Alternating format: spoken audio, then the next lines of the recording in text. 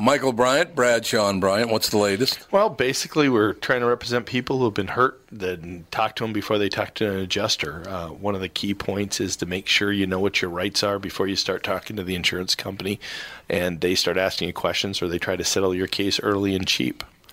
Well, what's interesting to me is, a lot of people have fear of attorneys. It makes them very uncomfortable. They get nervous about it. What should I do? I've known Michael for years and years now, and I would highly recommend you. So that should be good enough for everybody, because I don't endorse people who are dirtbags. Well, I appreciate that. But I guess the key is people think I'll charge them if I talk to them. Right. So a lot of people call me up. It's like, how much is this going to cost if you call me back? Like, you want me to call you back? How much will that cost? I don't charge people. The only way I get paid is if we recover, if we get money from the other side. And there's a lot of people I talk to that I never get paid for that are just part of giving them advice to make sure they know what they can do and what their rights are. And your record's terrific as well, we should point out. Well, it works. It's been good. It's been good, ladies and gentlemen. It's been good. And how do they contact you? And either through our website, which is minnesotapersonalinjury.com, minnesotapersonalinjury.com, or at 800-770-7008. Michael Bryant, Straughan Bryant. Tom Bernard Show, our special guest right now, Dr. John Huber. We're talking to Dr. John Huber about how insane people have gotten, and is it going to get worse, Doc? Do you think it'll get worse or better? It seems to me like every 50 years people lose their minds in this country. Do you think it'll get better? Well, I think it will get better. I think the pendulum will swing the other way. So, I mean, we can look at what's going on right now with social media, and they're saying it's going to destroy America. Well, the same thing happened with Elvis, and we survived Elvis. So I think we'll survive this. It's just the growing pains are what we're going through right now. It's amazing to me, and we talked about this, and I don't know, I don't even know how I discovered it. I can't even remember. But when newspapers blew up and became the great medium of the United States of America, the first debates were the Lincoln debates, and, of course, he was assassinated. And then just after, shortly after the turn of the 20th century, radio became a huge medium. It kind of surpassed newspapers as the dominant medium. And, of course, McKinley was assassinated. And then television came along, and JFK, John F. Kennedy, used television in the Nixon-Kennedy debate and just crushed Nixon. And then he was assassinated. So now we are 55 years later, 60 years later, or whatever, and that same feeling that I got when I was an 11-year-old boy back in 1963, I'm getting that now. It's like, God, I really hope somebody doesn't end up dead over this. I really, really hope that's true. Wow, then that is something that would be devastating regardless. But it also, might be part of the trigger that wakes people up. And so maybe what we're doing is not a good idea through the social media avenue. And it's actually becoming anti-social media. Like we talked about before, you just kind of isolate yourself with only like-minded people, and there's no great debate anymore. It's over. And the thing that amazes me, and both parties do it, they do it to each other, but if this guy does this kind of thing and he's in your party, he should be kicked out of the United States or he should be executed. But if a guy in my party does it, somehow that's okay. I don't understand that at all. We should celebrate him. Yeah, we should celebrate him and put him up on a pedestal. Exactly. So I basically at this point, I want to hear. I mean, you have to deal with a lot of people on a one-to-one basis and all the rest of it. How do you handle? You must be asked this all the time, I would guess. What the hell's wrong with everyone? Well, for the most part, people generally one-on-one are pretty decent. It's when you get two or three people together or more where people are just crazy. And I think they feed off of each other. And, when there's just one person, they're having a discourse with you, you can stop and call them and say, hey, well, what you just said is unsubstantiated. Can you show me the data? Can you show me the facts? And that's usually when I get called some kind of ism, and because they don't have the facts. And I can then, doing what I do, I have oftentimes I'm being asked by a judge or an attorney or a doctor to give a diagnosis. So, that paranoia, that inability to be reality-based and stuff like that can definitely affect somebody's diagnosis. God, it's so amazing. I just glanced up September 6, 1901, William McKinley assassinated by Leon Zolgaz. The motive was to advance anarchism. Gee, what are we doing right now? Are we talking about anarchy a lot right now? Yeah, we sure are. This is terrifying to me. Right. I'm just looking, as a fan of history and reading a lot about history, this terrifies me because it's the same words coming out of everybody's mouth that happened 118 years ago. Like, what can we learn anything ever? Yeah. Well, you've got a certain thing that's going on right now, and that's historical knowledge, and you have it.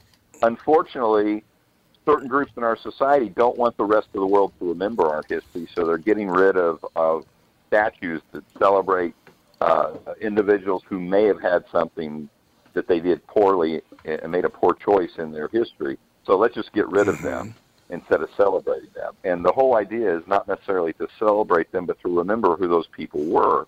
And by taking those statues down, by naming schools different names, by changing the name of a bridge from some historical figure to somebody who's, alive today or maybe passed away in the last 10 or 15 years, you're hiding our history and making it even harder for people to find out what it is about and where we came from. This is one of the reasons why when we make an amendment to our Bill of Rights, we strike through it. We don't delete it. Mm-hmm. We want to remember those bad decisions we made. See, I think that's wonderful. And people don't know that. I think that people have known. Why don't people, if they're going to get so involved and get so emotional over it, why don't they research what they're talking about instead of just puking things up the way we all do now? Well, you just said exactly why, because they get all emotional. What happens when you get all emotional is that fight or flight mechanism that we use to protect ourselves from a bear that attacks us when we're hiking, it actually affects our brain, and what happens is it redirects the blood flow from your frontal cortex, which is where your higher rational thoughts are, to your limbic system, which is where all the emotions are. So what happens is the blood flow gets diverted away from rational thought and gets poured into these centers that have all this emotionality to it and make those emotions even stronger and make you think even less rationally. And there's no coming back once they do that. In fact, I train my couples that come in for couple therapy. The minute somebody's voice starts rising, they have to stop their conversation, schedule another time anywhere at least 2 hours away, but up to 2 days away from where they're at now, and they have to start the conversation over until somebody starts raising their voice. That way they can practice and learn to keep their emotions in check when they're having those discussions. Because you can't get anywhere. It just becomes a vicious cycle then when the emotions kick in, because that fight or flight mechanism turns on and you can't stop it, period. Right. Yeah, I mean, that's the whole deal. And I did some research. Radio actually didn't become very popular until about 18 years after McKinley was assassinated, but it was that situation again. There were radio stations in place, but it got really big in 1920 and surpassed newspapers at that time. But, yeah, 1901 is when McKinley was assassinated. It was because of an anarchist killed him. Isn't it nuts how radio is less than 100 years old, like commercially? I know. It's like 99 years old. Yeah, to me it feels like something that's always been there pretty much, but it's actually not that old. Well, it has in your life. It's kind of like aviation. Aviation is just a few years older than that, and look what, we've gone to the moon and back, and and we go multiple times the speed of sound and travel around the world. Yeah, things are changing too quick, I think. Yeah, they kind of are. There's no doubt about that. It's just the way it is. But yes, I mean, it just so what can we do? Let's say, Andy is 32 now and Alex is 30. So let's say they were 16 and 14. What would you, as a parent of a 16-year-old and a 14-year-old, what would you tell them? Because I think you have to take them by the hand today and sit down and go, we need to talk about this. What would you tell them, Dr. Well, funny you should ask that, because I have a 16-year-old and a 14-year-old. Oh, there you go. And by the way, I did not know that. That was just a coincidence right there. And, it was really interesting because my children were brought up hunting and fishing, and my daughter, at 14 years old, actually about at 12, she just really got hooked, and she loves to go out to the deer blind. She likes to go chasing after coyotes at 2 o'clock in the morning. And she's, everybody has no clue that he's pretty good with the long arm rifle, and it's very interesting. And my son got his first deer when he was 14 or 12, actually. And this past academic year, he's a junior now, his sophomore year, he got in trouble by one of his teachers because he was having a quiet conversation that she happened to overhear about hunting and hunting rights and gun ownership rights. And she sent him down to the counselor to talk to him. And he walked in, and he thought he was in trouble here because I'm a psychologist, right? But the counselor just said, oh, just wait here and go to the next class. Don't worry about it. And the counselor knew me. And my son is like, okay, I'm going to probably be in trouble. His teacher's like, oh, your dad's a therapist. You're going to be in trouble when you get home. And, he comes in, and we're going, so what happened? And he's like telling us this story, and he's being real kind of quiet and everything else. And he starts saying, well, I started talking about our First Amendment rights and how our Second Amendment protects our First Amendment and all this kind of stuff. And she got all upset for me talking about gun ownership and said I had no business and no knowledge of what I talked about. And I said, well, how many deer have you got? And I go, well, where'd you get all this information? And he thinks he's in trouble. And he goes, well, I've been watching a lot of videos online. There's this guy, Ben Shapiro. And, everybody around him gets all emotionally excited. And he starts pulling out facts. He starts pulling out, So I'm like giving her all this stuff. And he thinks he's in trouble. And it was funny because I had just recently had dinner with Ben. And I pulled out a picture of me and Ben sitting at a table. And my son thinks I'm a hero now. So, he's watching our behavior. He's watching my wife's behavior and ours. He's not listening to what we're saying. He's watching what we're doing. That's why I say kids hear what you do. Yep. They don't listen to what you say. So if you're going to say don't be racist, but yet you turn around and call somebody some racist slur, you're teaching your kid, oh, I have to say not to be racist, but I don't have to be racist. I can be racist if I want to. Yeah, that makes total sense. Your son sounds like a very smart kid. I'm amazed at both my children, honestly. I'm like, wait, that came from me? I have to go ask my wife. Are you sure? Can we do that DNA test? I have to ask you, Dr. Huber, you said you were hanging out with Ben Shapiro? Is that correct? Yeah, I had dinner with him when I was at the university. We had some students who brought him in, and he came and talked to him, and we did dinner afterwards. Yeah. All right, I want you to do me a favor. The next time you see Ben Shapiro, would you tell him he's the one guy I would not want to debate? My God, that guy's smart. He is a very bright human being. And the one thing I argued with him, it turned out I was right. Everything else I agree with. And I like it. Yeah. And but he gave me lots of compliments. My students were really impressed and everything, so that was good. I felt good about it. He's a good guy, though. You're right. He's not somebody you want to debate. No, he's a very, very sharp guy, and he's very emotional. He doesn't get out of control emotional, but he's very emotional about what he believes in, and he will make you look like a fool because of it. I've seen him do it many, many times. It's really cool. Dr. Huber, keep everybody on the straight and narrow, and we'll just we'll count on you to basically call in and calm everybody down and say, shut up and get to work. How about that? Why can't I stir stuff up every once in a while? Why can't? No, you can do that too. You can stir the pot all you want. I have no problem with that. It's been many years now we've been talking. So, Dr. Huber, thank you very much, sir. Welcome, Tom, and have an amazing day. You too, sir. Thanks very much. Dr. John Huber, ladies and gentlemen, basically saying it's not what you say, it's what you do. Did you find that to be true, Andy and Alex? When Mom and me back in the day, did you kind of not listen to what we said, but what we did? I mean, we didn't not listen to what you said, but yeah. No, you did. Actions definitely have an impact as well.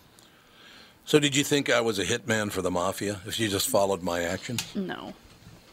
I thought you were all talk, and you are. Oh, here we go. I thought you were all talk. You are. You're such a sweetheart of a child. There's no... So you say... Listen to you. How would you know? Are you saying there were a lot of eye rolls in your house? Oh, yeah. Well, he's just like you were such a pushover to me. Like, I could get you to just give me anything at any time. And And when so did could that Andy, change? and so could Yeah, your true. mother. It never changed. Andy That's the never really problem. wanted anything except video games. And me, Oh, it that's was true. like, I That's wanted true. to, like, go places with people and do things. And so I was asking for things more than Andy ever was because he just wanted to sit in our basement and play video games. So, Yeah, but it all worked out in the end. You ended up. Your mother and I are very proud of you and Andy, and you became, really nice people, and you don't harm anyone else. Neither one of you is the kind of person that's going to sit and debate anyone. You just go, yeah, whatever, yeah. and move on. Well, which is admirable. The main thing, like, as a parent now, I think about how growing up, I always really wanted to keep your respect. Like, I never wanted to do anything that would disappoint you or Mom or make you not respect me as much anymore because I knew that I had your respect and it was something that I could lose if I chose to. And I think that really was a cool relationship to have because I don't think a lot of kids have that type of relationship with their parents. And it's something that I would like to have with my kids. So. Well, you will. You already do, actually. Well, I mean, when they're like teenagers, it's like I never wanted to do something. That's why I didn't misbehave. I mean, the worst thing I ever did as a teenager was not do my homework. It's like I never went out anywhere without telling you. I never did anything illegal or anything. So it was just like, Neither of you did. Yeah, because I just didn't want to. Yeah, neither of you did that. I don't know. All right, we'll take a break. We'll be right back. Another special guest coming up next, Tom Bernard Show. A program that benefits the homeowner and not the realtor? Do you want a guaranteed offer on your home? Hey, it's Tom with my realtor, Chris Lindahl, who has some exciting news to share. Hey, Tom, we are super excited to announce our guaranteed offer program. Here's how it works. If you qualify, we will guarantee you an offer on your house within 48 hours, which means you could be closing in 3 weeks. No staging, no cleaning, no decluttering, and of course, no open houses. This is your hassle-free way to sell your home. If you qualify for the program, you will get a competitive offer in 48 hours, period. Sounds like a stress-free way to sell your home. It is, Tom. Some homeowners want the convenience to be able to sell their home quickly without going through the stress of showings, open houses, and so many more headaches, especially if they found their dream home and need to sell fast. You do need to qualify for this program, but that's quick and convenient as well. To see if you qualify for the Guaranteed Offer program from Chris Lindahl Real Estate, go to chrislindahl.com right now or call 763-401-SOLD. Once again, that's chrislindahl.com, Chris with a K. If you're tired of feeling frustrated because your clothes don't fit like they used to, then Nutrimost is for you. Thanks to the Sheehy brothers and staff at Nutrimost in Plymouth, I am down 92.5 pounds. The Nutrimost program is amazing. I lost over 40 pounds during each of my first 2 40-day rounds. You can have great success just like me because Nutrimost is customized for each individual person, and the staff at Nutrimost will be there for you every step of the way. Start your weight loss journey today and let Nutrimost help change your life. Give yourself this wonderful gift or give this program as a present. Nutrimost guarantees that you lose 20 pounds or more. Nutrimost helped me change my life, and they can help you too. Call 763-333-7337. That's 763-333-7337.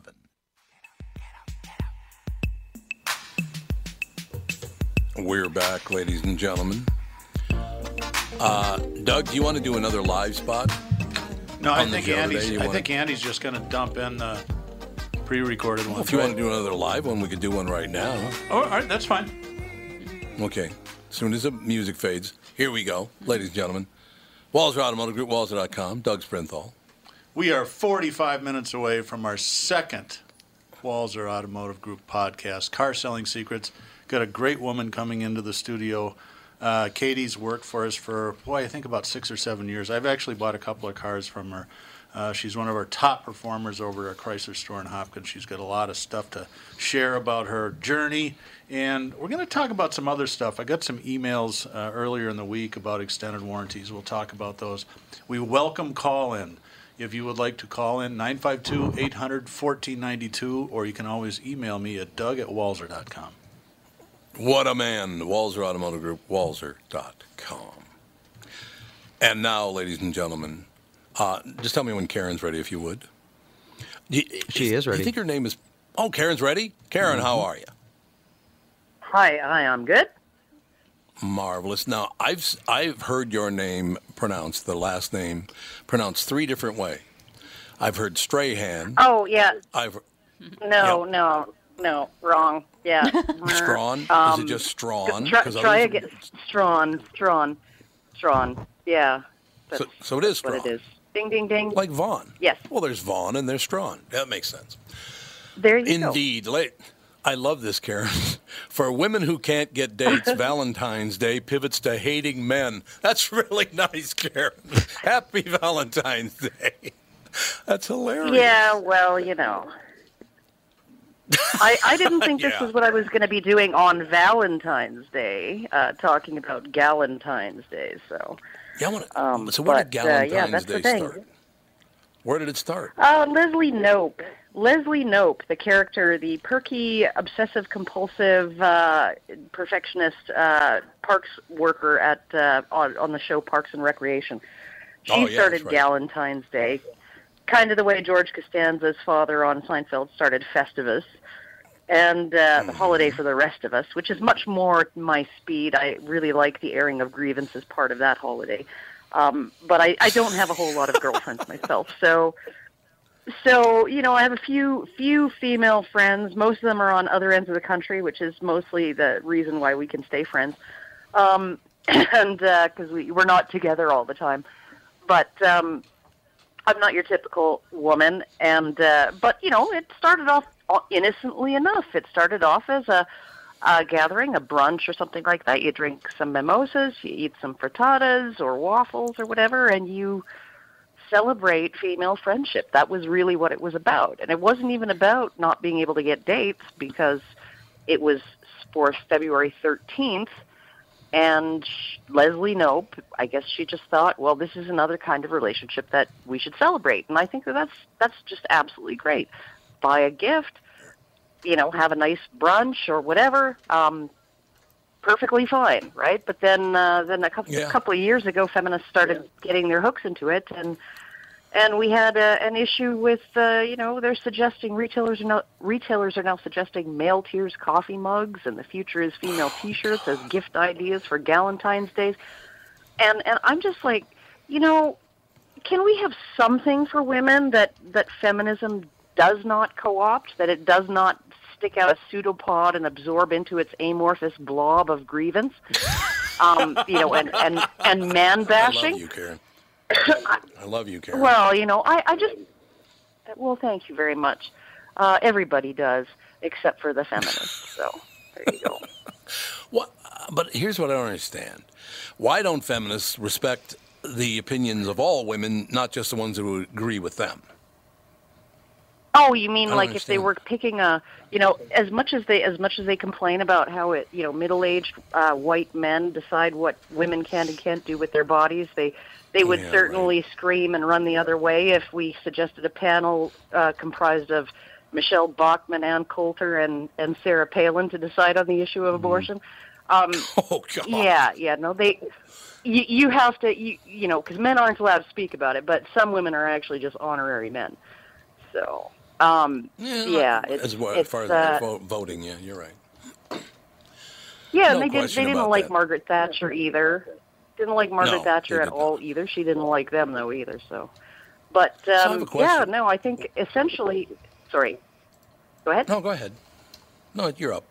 I think that they really you have to have all the right opinions, and slowly but surely, cis straight white women are being squeezed out of the intersectional stack, the intersectional progressive stack, soon to be replaced by biracial trans lesbians with anxiety disorders because they are persecuted on multiple axes of oppression, right? And therefore they have a deeper claim to knowledge, of how things work. So, yeah.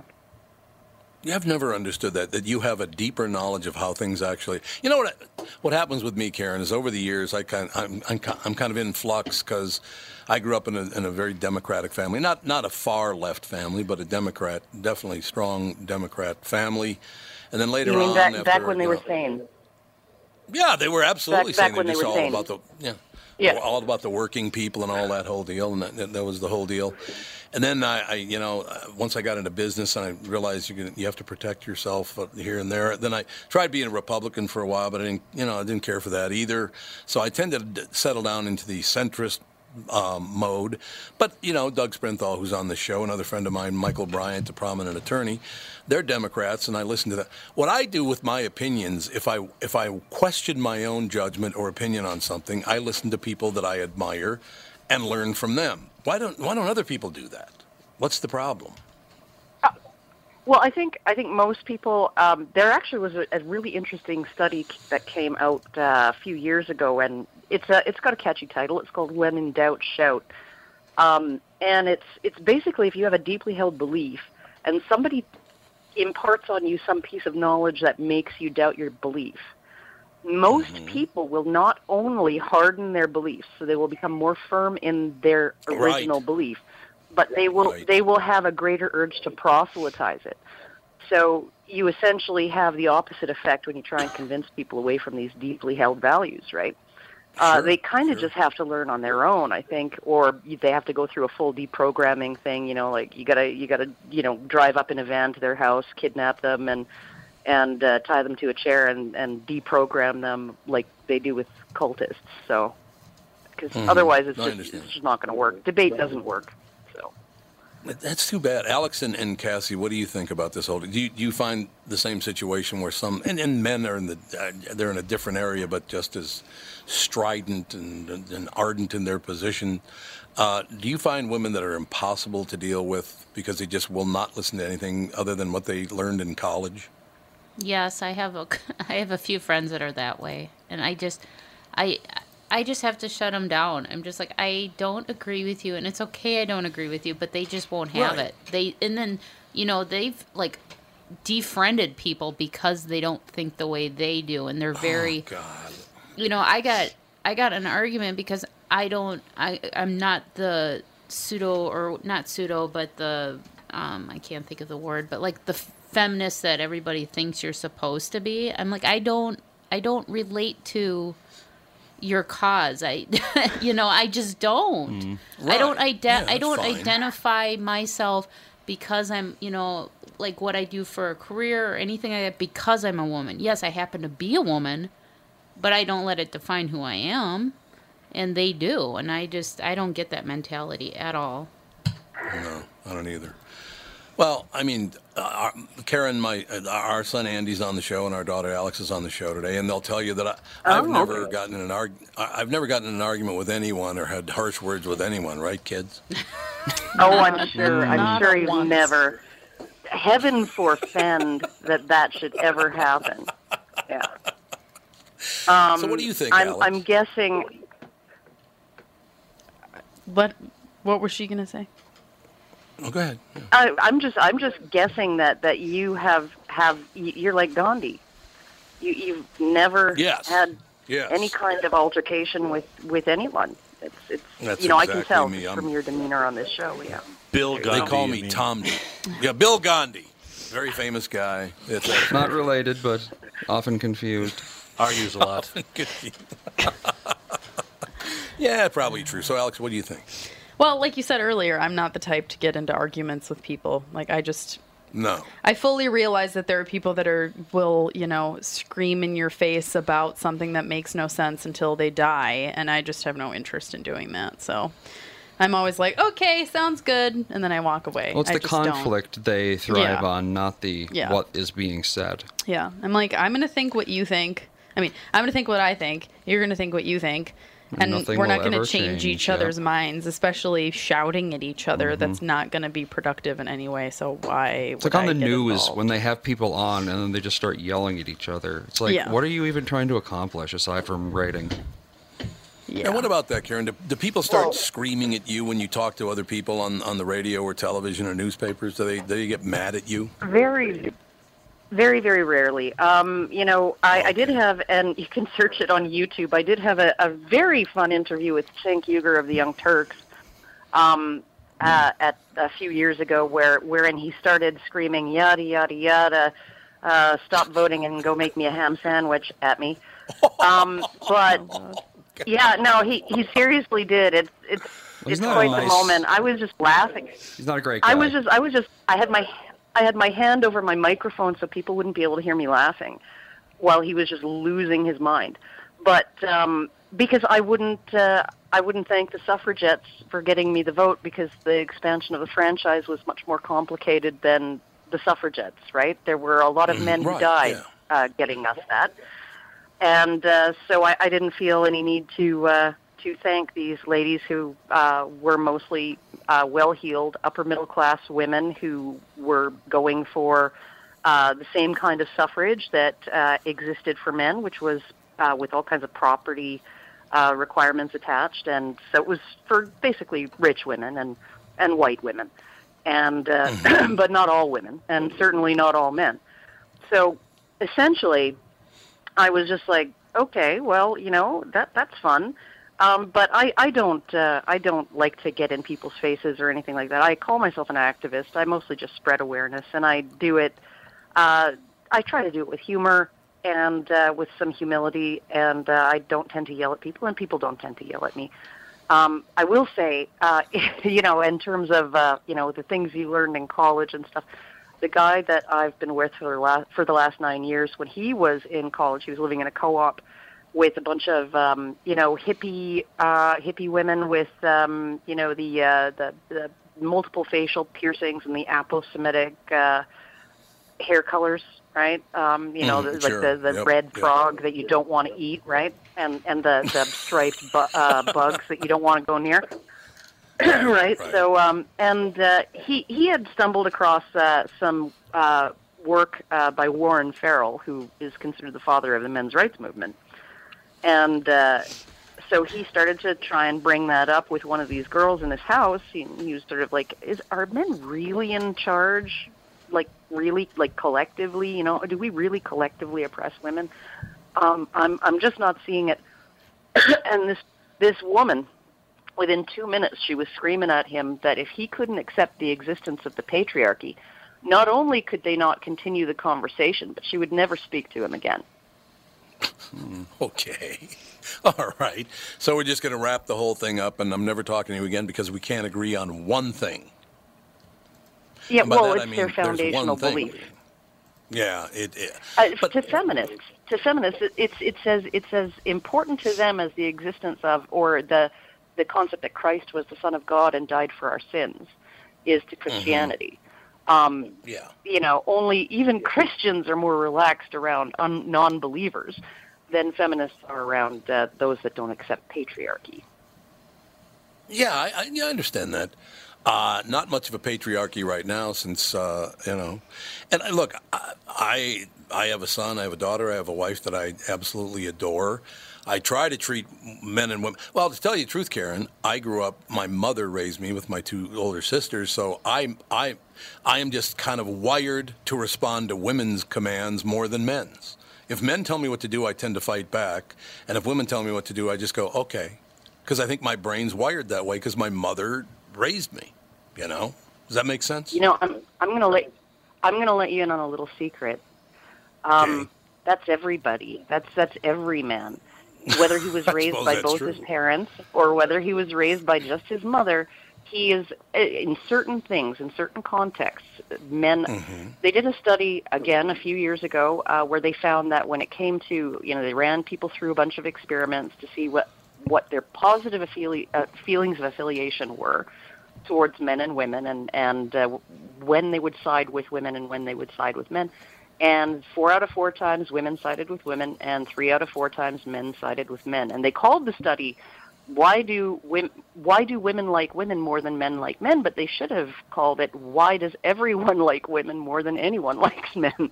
Well, there you go. I think this is more than anyone likes men. I think we're all wired that way to a degree. It makes evolutionary sense. You spend the last 2 million years, men, their role is to bash other men over the head to protect women. So what are you going to do? Karen, you're a great guest. Have a magnificent Galentine or Valentine, or for women who can't get dates, Valentine's. But you have a significant other, so you're not in that boat. So, Karen, thank you so much for your time. Great talking to you. Oh, thank you so much for having me. Thank you. We'll be back. Tom Bernard Show. Tom here for Sabre Plumbing, Heating, and Air Conditioning. Right now, Sabre and Bryant are teaming up to offer 0% financing for 36 months when you buy a new Bryant furnace. This is the perfect time to replace your old furnace with a new trouble-free, energy-efficient furnace from Sabre. And when you buy Bryant equipment, you're getting one of the most trusted names in the industry. This 0% offer is available for a limited time. Call Sabre Plumbing, Heating, and Air Conditioning to find out more, and please tell them that Tom sent you. Sabre and Bryant, whatever it takes. Tom Bernard here. Hey, let me ask you, do you know me because you recognize my voice or my face? Good question, isn't it? Let me ask you another one. What do you think when I say Priority Courier Experts? Do you know them because you recognize their trucks, or do you know them by their name? Well, let me tell you something you might not know about my friends at Priority. 485 local drivers, 85 office staff, 37 million deliveries since 1997, and an opportunity for you to join their company. Drivers, you can join the fleet in your own vehicle or lease to own one of theirs. Or you can join the office staff and earn the most respectable pay in the business with 15 days off in your first year. Medical, dental, matching 401k, and a genuine chance for advancement. Just ask Ryan, who started as a driver and is now dispatch manager. Over 5,000 Minnesota companies rely on Priority. Because every time you call us, we deliver. Join the team today at Priority.com. That's Priority.com.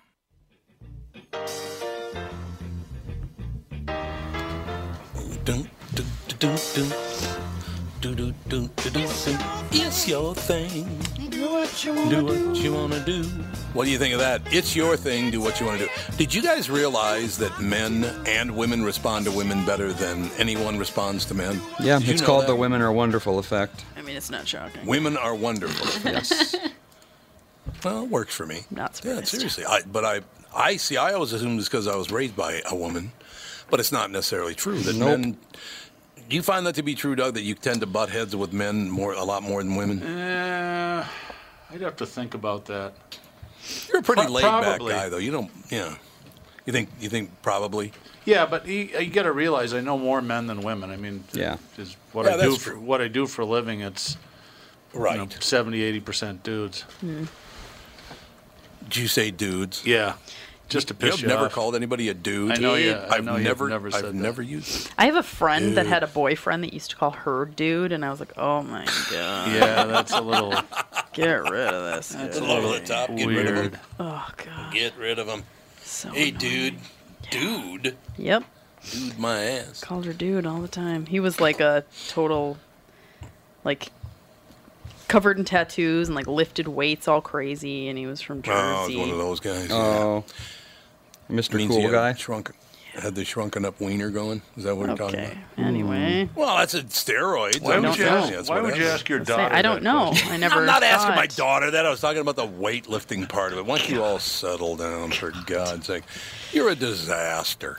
Is it us that's the disaster? Or could it be someone else? I did something interesting last night. Not to just totally shift subjects, but we haven't finished it. But we're rewatching All the President's Men. I've never seen it. It's amazingly good, and it really illustrates how different the press was held back then than it is now. For one thing, Dustin Hoffman and Robert Redford are great in it. They're really subdued. Dustin Hoffman hasn't turned into Dustin Hoffman yet. But the press was held in such high regards, and these guys are like trying to get people. They're trying to figure out the whole break-in chain of events and the power of command and all that sort of stuff. Sure. And all they have is handwritten notes. And when they get somebody on the phone to say something that, yes, HH is H.R. Haldeman, they get, I mean, that's a valid news source now, and they can, and nobody ever disputes it. In this day and age, a person would say, well, I never said that, prove it. Mm-hmm. But back then, the other interesting thing about 1976, there were apparently no fat people in the United States. And I'm not just talking about Robert Redford and Dustin Hoffman, but all the crowd scenes, everybody is skinny. It's the weirdest thing. And, of course, they all smoke inside. Maybe that's the reason. They all got some maybe it is. horrible disease. Appetite suppressant. But it's an interesting film. It's an interesting look on what was going on. Not beautifully shot. It's kind of got that Robert Altman feel where there's scenes where everybody talks at the same time. Yep. But it's politically interesting. It was pretty cool. We'll finish it up tonight. We fell asleep last night. Well, there you go. So it's all the president's men. Yeah. And then which one's dead? Is it Bernstein or the other guy? I think Bob Woodward's still alive. Woodward just wrote a book. That's right, on Trump. Yep. That's right. He was kind of the yuppie guy, and Bernstein was the hard-nosed reporter. Right, exactly. I just find the whole thing rather interesting. As I said, I didn't watch television for 5-6 days while I was gone, so I got back and just tried to catch up on things. And it only took me about 15 minutes to realize that I hate these people.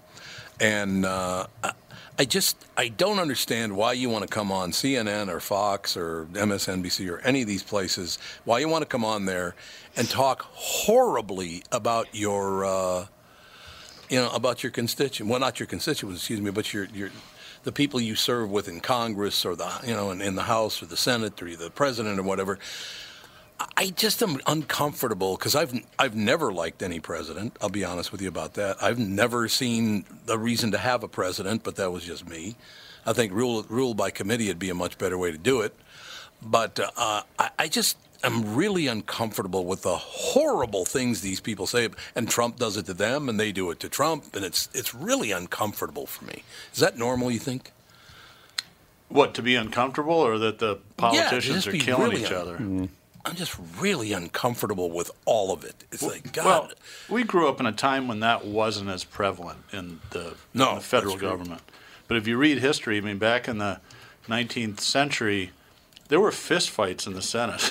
Yeah? I mean, these guys were crazy. And don't forget that the play that everybody is dying to see is about the guy who started the Fed being murdered by the Vice President of the United States. So to say these guys are a little rough on each other, it's nothing like That's Hamilton. true. Humans have always been. We'll have a duel, and we'll go out, and we'll hopefully one of us will shoot the other one. People have always been more than happy to murder one another if it means getting power. Yeah, that whole so that's dueling what it thing is. Weird. I couldn't agree more. Were you going to go out and duel, are you? Okay, whatever it takes. Yeah, I'm good. No, you're right. So we did get civil for a while there. I thought, obviously we weren't alive for many, many, many years after that, but why didn't it all come together after World War I? Was it because of what France did to Germany, that they had to crush them under their heel? See, I thought as a race, looking back at that, the human race, I thought we would look back and then go, we learned nothing. I mean, the French are the ones who basically started World War II. Yeah, well, I mean, we kind of stood aside, too. So it's interesting because I get in arguments with people about, why are we giving foreign aid out when we're not taking care of our own people? And the real answer is, in the perfect world, we can do both. But to answer the question, contrast the Treaty of Versailles with the Marshall Plan. So Treaty of Versailles, Germany's going to pay for World War I. We're going to crush the economy, which happened, and it was mostly the French. They had the most to lose. And then at the end of World War II, the Americans said, well, you know what? Rather than do that, maybe let's rebuild Europe. Well, it's going to cost us a fair amount of money, but if we do this right, we're not going to have to go back to war there in another 20 years. And it's been 70 years of peace in Europe for the most part. So, right. Yeah, I just... we never learn anything. That's the problem I have. What we should have done after the end of World War I is told the French and maybe told ourselves, back off, okay? The war's over now. We try to rebuild, but instead it's not, nope, we're gonna drive you into such severe poverty to punish you. Mm-hmm. Do you think that was a Christian thing? Is that why people look back and go, oh, these Christians, we hate Christians? Yeah. You think that was a Christian thing? I just watched May They Never Grow Old, which is a documentary. It's phenomenal. It is. And it's really hard to watch because you realize how all wars are crappy, right? But World War I was especially brutal. And it's mostly 15 and 16-year-old kids in trenches for 4 years trying to kill each other. And, the loss of life that the French suffered, and, it was a million British and UK citizens died in that war, too. Mm-hmm. How can they not be pissed? It isn't a Christian thing, maybe, but but then again, when you take that kind of a beating for something, and I know a fair amount about history, and I've talked to people that are much smarter than I am, I still don't understand how World War I started. I mean, I know it was It's very Archduke confusing. Ferdinand, but it's not like World War II where Hitler said, "Oh, we're going to just blow everybody up." Okay, we're not going to do that. But why even was there a Great War?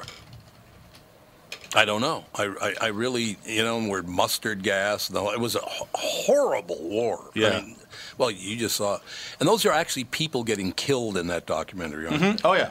Yeah, it's the actual people themselves being killed. It's not actors. So when you see it, this guy took World War I footage and cleaned it up, colorized it, and then they took the oral history that was recorded probably in the 40s, 50s, and 60s of the World War I soldiers that survived, and they tell the story in their voices, what it was like. But the interesting thing is, you think it's going to be this really kind of cool thing. The first 20 minutes of the movie are basically follow people going up to the front, and it's all scaled down, really kind of grainy black and white footage. And I'm like, this is cleaned up, this looks crappy. And then all of a sudden they get to the front, and it goes full color and full screen. You're like, whoa, that's something. Yeah, I got to see it. Everybody I know has seen it is just raving about it, says it's really, really interesting. But it's very painful to watch, and everybody's told me that. Yeah, the stories they tell about, waking up and rats are gnawing at your face in the trenches, and then they show people through that. People that lost limbs because of trench foot. Yeah. Yeah, Dan went and saw it on Sunday when I was gone. Well, what did he think, Alex? He said it was very, very interesting. He's like, just the conditions that they were in was ridiculous. Yeah. Yeah. Yeah, pretty rough. That was his big outing while we were gone. That would have made a great Valentine's Day flick. Yeah. Let's go see people massacred. What do you say, honey? No, That'll break your heart. That was his big outing while we were gone. He was like, what am I going to do?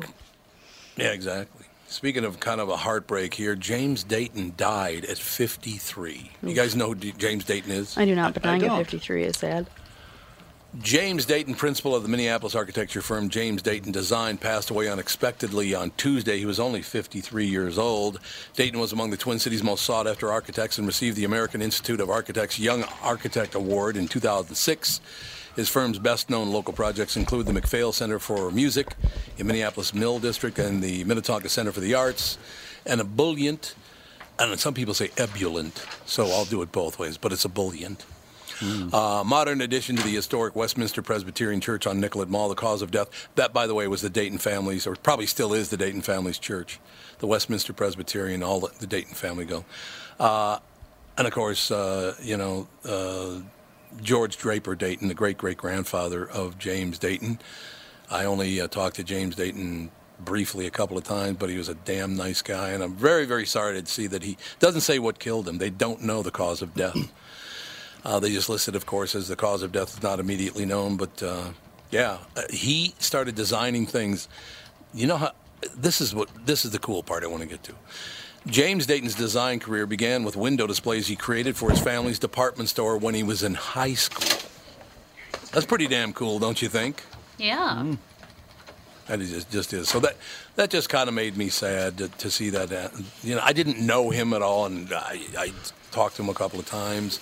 Very, very nice guy. He was not a friend or anything. I didn't really even know him at all. But sorry to see. At 53, man, these days, because people are living to 90 with regularity now, 90, 95, 100 years old. To die at 53 is way too young these days. You know my friend J. Marie Fieger, don't you? Yep, absolutely. Her brother died this fall at 53. Heart attack. God. Heart attack at 53. Had a heart attack. Jeez. That's really sad. It's really, really terrible stuff. But, I wanted to bring that up because, like I said, I didn't know him and he wasn't, we didn't hang out or anything like that. But he was very pleasant when I talked to him. Just a couple of brief times. And then I love the Fox 9 anchor Jeff Passold's story in the Star Tribune and people going after him. How in the did you comment let section. him off? I was listening this morning. I mean, nobody pointed out. Well, Jeff, is a year ago, he was going to interview Dayton and he wiped out on the ice and it really messed up broke his hip and his leg. Oh, wow. He was messed up and now he's suing the State Department. But nobody pointed out the irony of the fact that Jeff, Mr. Superstar hockey player, fell down on the ice. Yeah, I know. Well, he didn't have his skates on. Sounds like an Onion headline. It does, doesn't it? Again, Jeff Passold, famous hockey star. Well, the only thing he was famous for in hockey is being in a penalty box, though. So let's be honest. I thought he was that. a goalie, wasn't he? No. That's JB. I think he was a defenseman, actually. Yeah. Okay. Anyway, JB was a goalie. You can point that out to him next time you see him.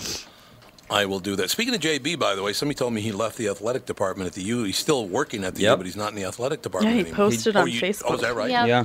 He Yep. actually told me, like, he told but we were both here, right? Yeah, it was yeah. last He told Friday. us before he even announced it on Facebook. Mm-hmm.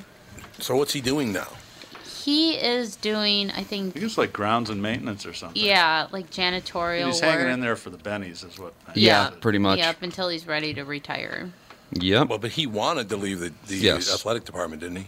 Yes. Because he, Apparently whatever. there's the a lot situation of, people don't get along, which big surprise there. At the U? Yeah. That's shocking that people don't get along at the University of Minnesota. How did it ever happen? But yeah, all the best to JB. And JB is still becoming. Is he still going to come in on Fridays, or can he not do that now that he's in a different He's department? not sure, but I think he's gonna. Yeah, I think he I mean, mentioned. when he was at the athletic department, he didn't even have to get off his ass. So why did he ever leave? I think he's just going to put on some tunes and do his work and just mind his own business until he's ready to retire. Yeah, pretty much. Yeah. Hell of a nice man, I will tell you. People who've never met JB, he's a really, really good guy. God, he's not listening, is he? I don't know. He is he's a very listening. sweet guy. Yes. He is. He's a very, very sweet guy. We're going to take a break here. Come back in about 10 minutes for segment 3. And Dougie, what do we got coming today in segment 3? Well, my guest star is here. Katie just, I said, come on in and sneak into the podcast, stick some headphones on and listen. So she works at our Chrysler store. How long have you been there, Katie? At that store, about 6.5 years. I was going to guess 7, so I was close. So she's going to talk about the wonderful world of Chrysler. We want people to call in with questions, 952-800-1492. We'll be talking extended warranties. And we're going to talk, Katie's got a little secret she's threatening to let out of the bag in about 15 minutes. So stay tuned. How's that for a tease? What's that? You're a pain in the ass? That's not your I secret, said is secret. Yeah, everyone knows you're a pain in the ass. Everybody knows that. All right, we'll be back in about 10 minutes with Hour 3. Tom Bernard Show.